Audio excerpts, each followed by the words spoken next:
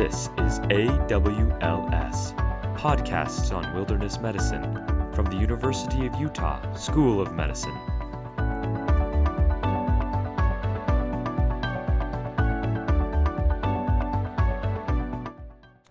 Hi, this is Richard Ingebretson from the University of Utah School of Medicine.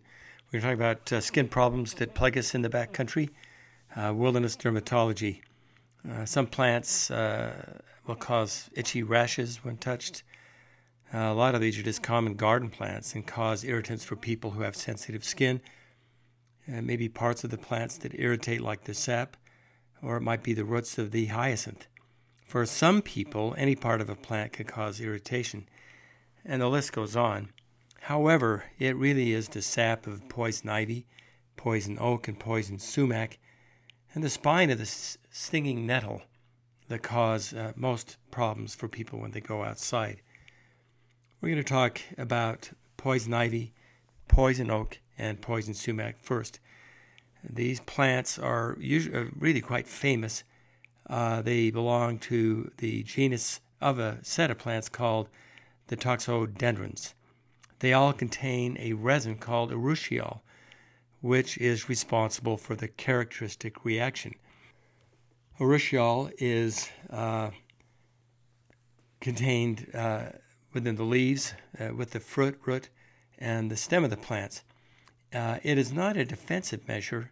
Instead, it really helps the plant to retain water. In fact, it's frequently eaten by animals like deer and bears. And it's not on the surface of the leaves, so by just barely touching the leaves, if they've not been disturbed, you won't get urushiol on you. But it's not difficult to break open the leaves and expose the urushiol. Raindrops can do that. Urushiol is remarkably adhesive. It clings to everything: pants, garden tools, pets, clothing, shirts. It's very heat stable and can attach to smoke particles, making it possible for people who burn these plants to breathe it into the airways and lungs, causing just a frightening possibility. I have treated that, and it is very difficult. That's the one time where these things can become lethal. The toxin is resistant and lasts on objects for months, and studies have shown that it can even last for years. It's estimated that about 85% of the population will develop an allergic reaction if exposed to urushiol. When you're first exposed, you might have just a simple rash. Like any allergic reaction, it may be minor, but then with subsequent exposures to urushiol, the reaction can get more profound. The plants are found throughout the United States. In general, poison ivy grows east of the Rocky Mountains. Poison oak grows west of the Rocky Mountains, and poison sumac grows in the southeast United States. The plants may look different depending upon the season and the area where they're growing, but you should become familiar with all of these and how they look. All of the plants have white, small, tan, cream, or yellow berries in the fall. These berries can help distinguish them from harmless but similar plants. After the leaves have fallen off, the plant sometimes can be identified by the black color on areas where the oil in the plant, which is the urushiol, has been exposed to air. It's found, poison ivy can be found really anywhere in the United States, mostly east the Rocky Mountains, but it's not found in Alaska or Hawaii. It is less common out of the United States, but still found on every single continent. It has 3 broad leaves, and so that's why they say leaves of 3, let it be. It grows as a climbing vine or as a low spreading vine that sprawls through the grasses. It can be a shrub, more common in the northern states, Canada, and the Great Lakes region. It's definitely a hazard for rafters and boaters because it often grows along rivers, lakefronts, and ocean beaches. I've been kayaking and rafting where I pulled up to a beach and ready to grab a plant, and it turned out to be poison ivy. None of these plants, sumac, oak, and ivy, grow above 4,000 feet or 1,200 meters very well, so the higher elevations in places such as the mountains are relatively free. None of the plants grow well in deserts, except unless they're on the banks of a river, stream, or in ponds, in canyons, and in washes, and they will grow there, and they can be in the desert areas. Heavy rainfall can make a dormant plant grow again. The reaction is called toxogendrin dermatitis. It is a type 4 hypersensitivity reaction. The urushiol contacts the skin after direct encounter or contact with a secondary host, such as a pet or a piece of clothing or a tool. And once the urushiol contacts the skin, it seeps through the protective epidermal levels and binds deeply. Then what happens is the toxin is detected by antigen-presenting cells that migrate to the lymph nodes and activate T cells. The cytotoxic T cells mount on an attack that leads to the vasodilation and the characteristic tissue response at the site of the skin contact.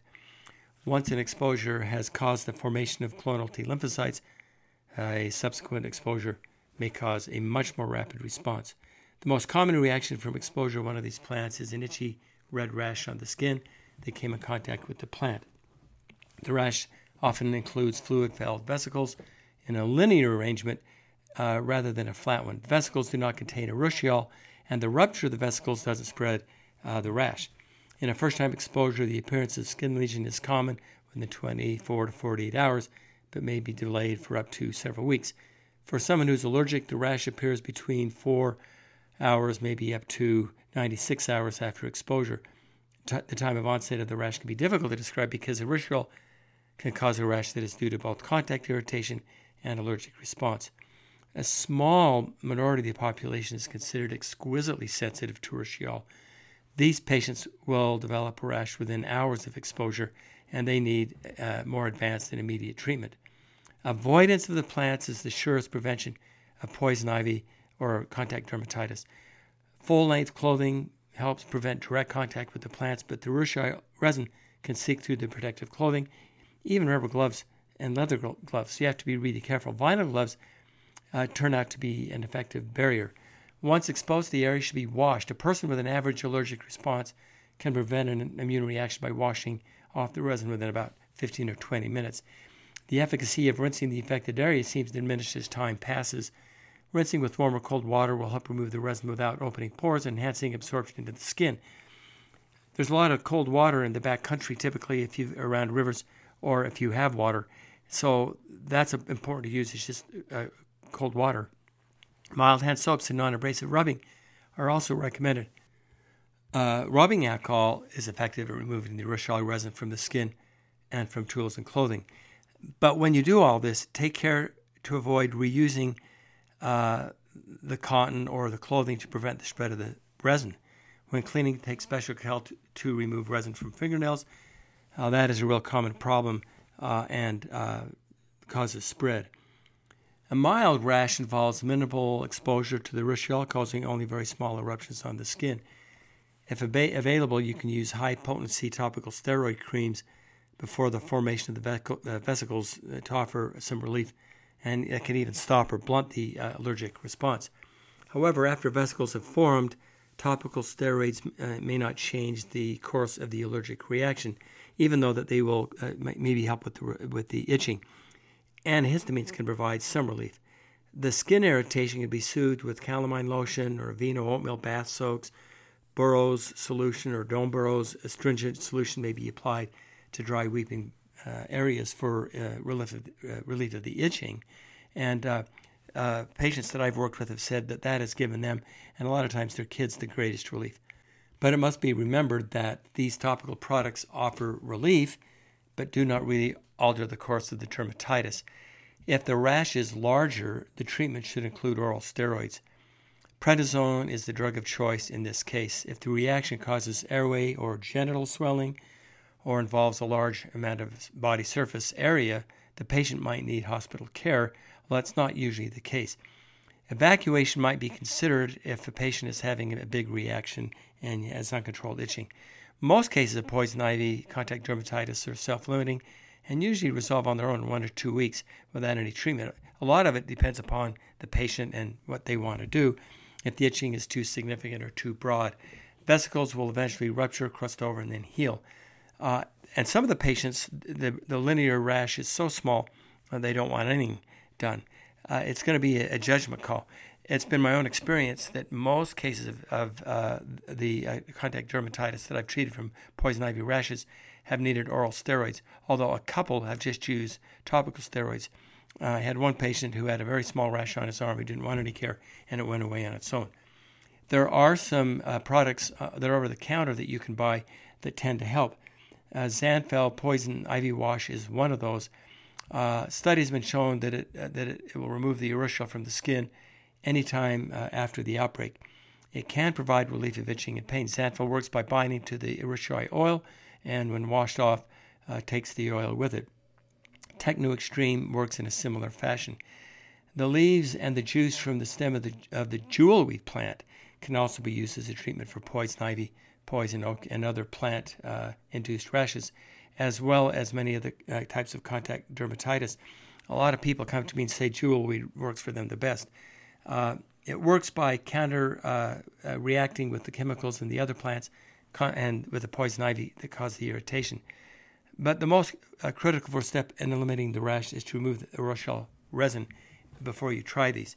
I had one experience where I was teaching some medical students, and they'd been hiking in Moab in central Utah in the United States, and one of the students received a contact dermatitis rash from poison ivy. It was on both legs, and when we came back and he went to class, he showed the class the rash, and I said, well, let's do an experiment. Let's rub high-potency steroid on one leg, and let's rub Zanfel on the other. And he went the next day and bought both and rubbed one on each leg. He came back the next night, and it was his story that the Zanfel took the rash and the itching quite away almost immediately. The high-potency steroid had worked, but not as effectively or as quickly.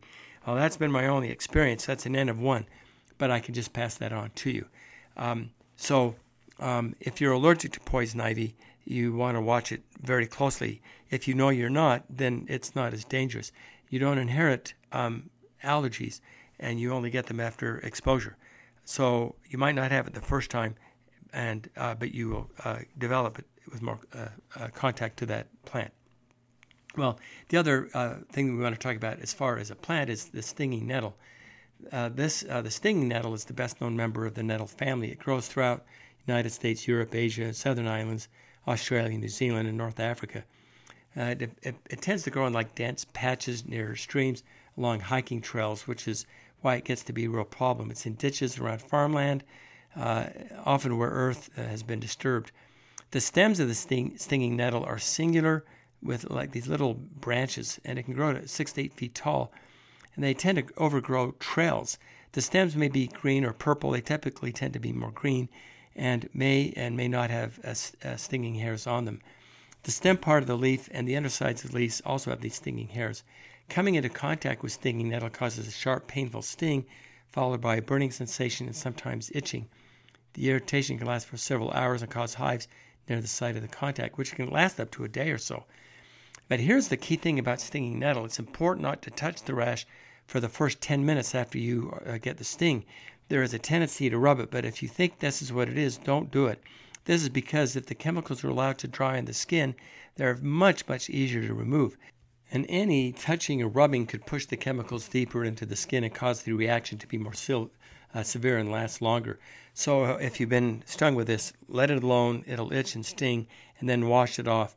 And after you do so, use soap and water. The chemicals will come away from the skin. And in a lot of people, this will be enough to significantly reduce or altogether remove the pain, itching, or swelling. Use a clean cloth if you aren't close to soap and water until the area can be adequately cleaned.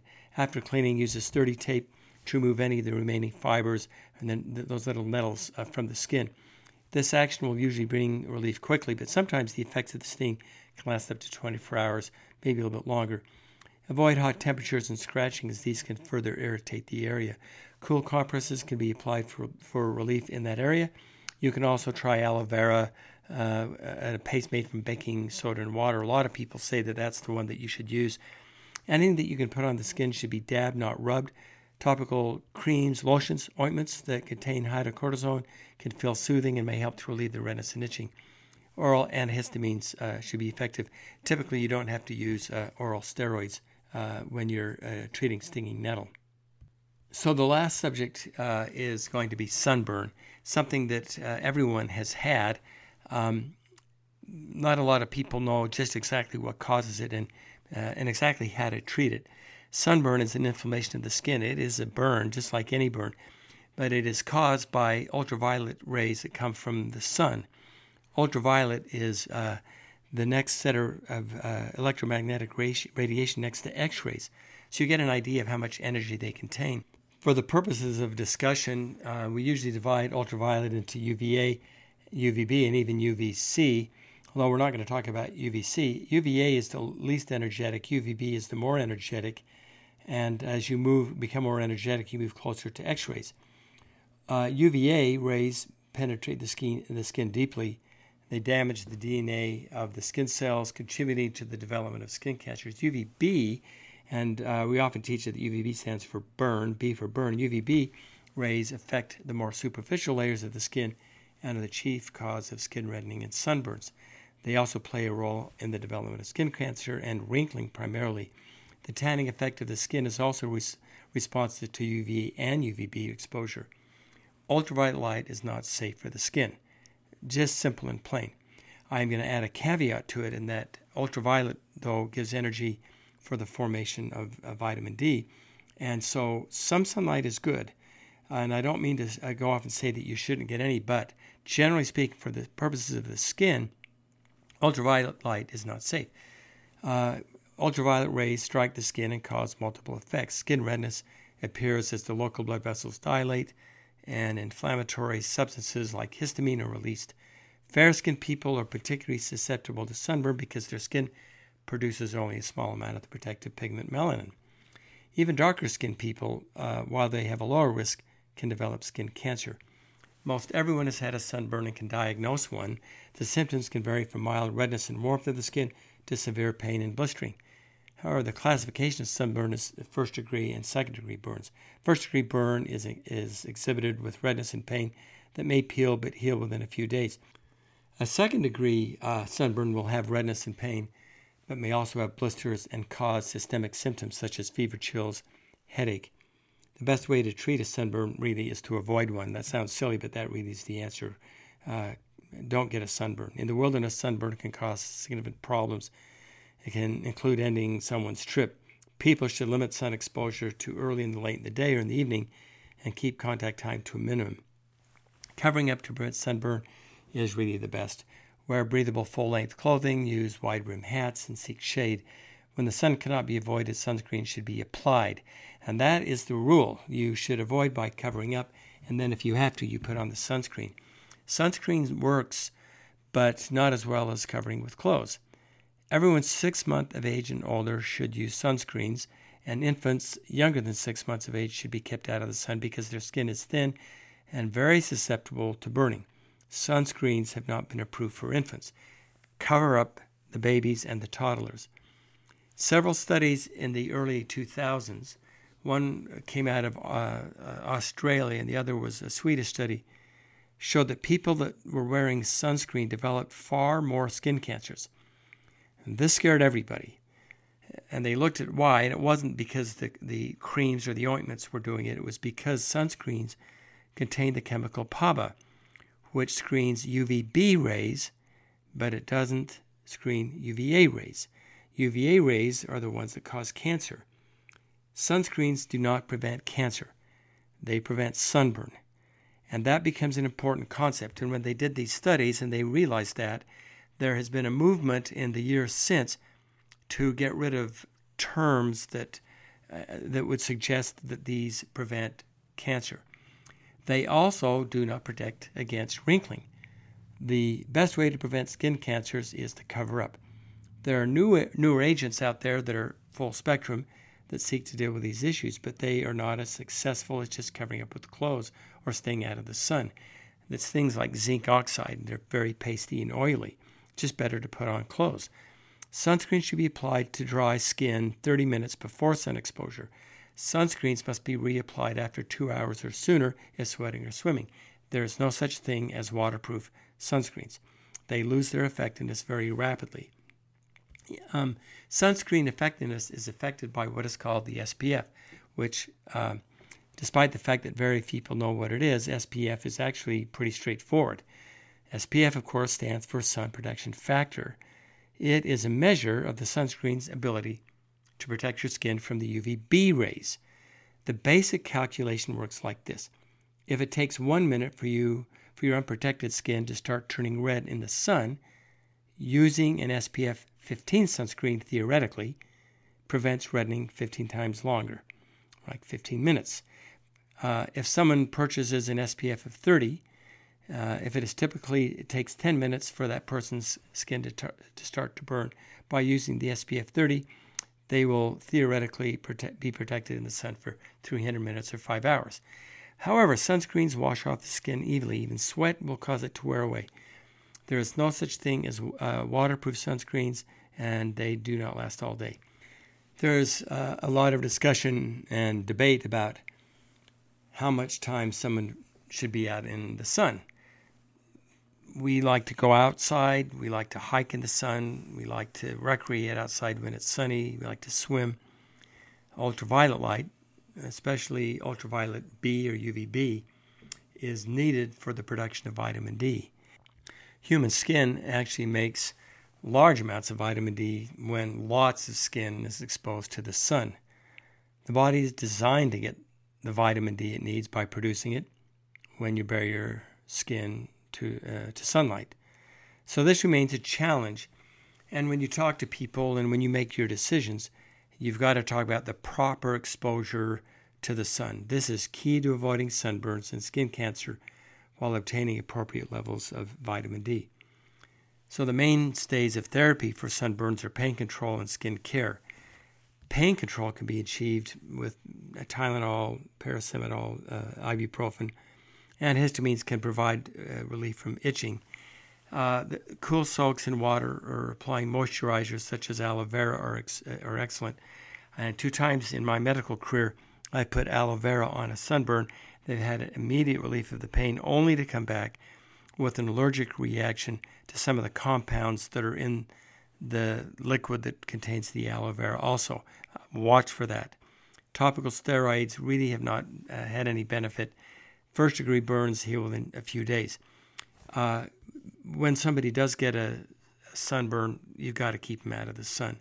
For a second-degree sunburns that have redness and pain, but also more extensive things like blisters and large systemic symptoms such as fever, chills, and headache, therapies for first-degree burns may not be enough. If a large body area is involved, if systemic symptoms such as these occur, and you can't control the pain, then the patient should be evacuated. Keep them out of the sun is the answer, and if they get a sunburn, definitely keep them out of the sun. Well, this ends the podcast on wilderness dermatology. Thank you for listening.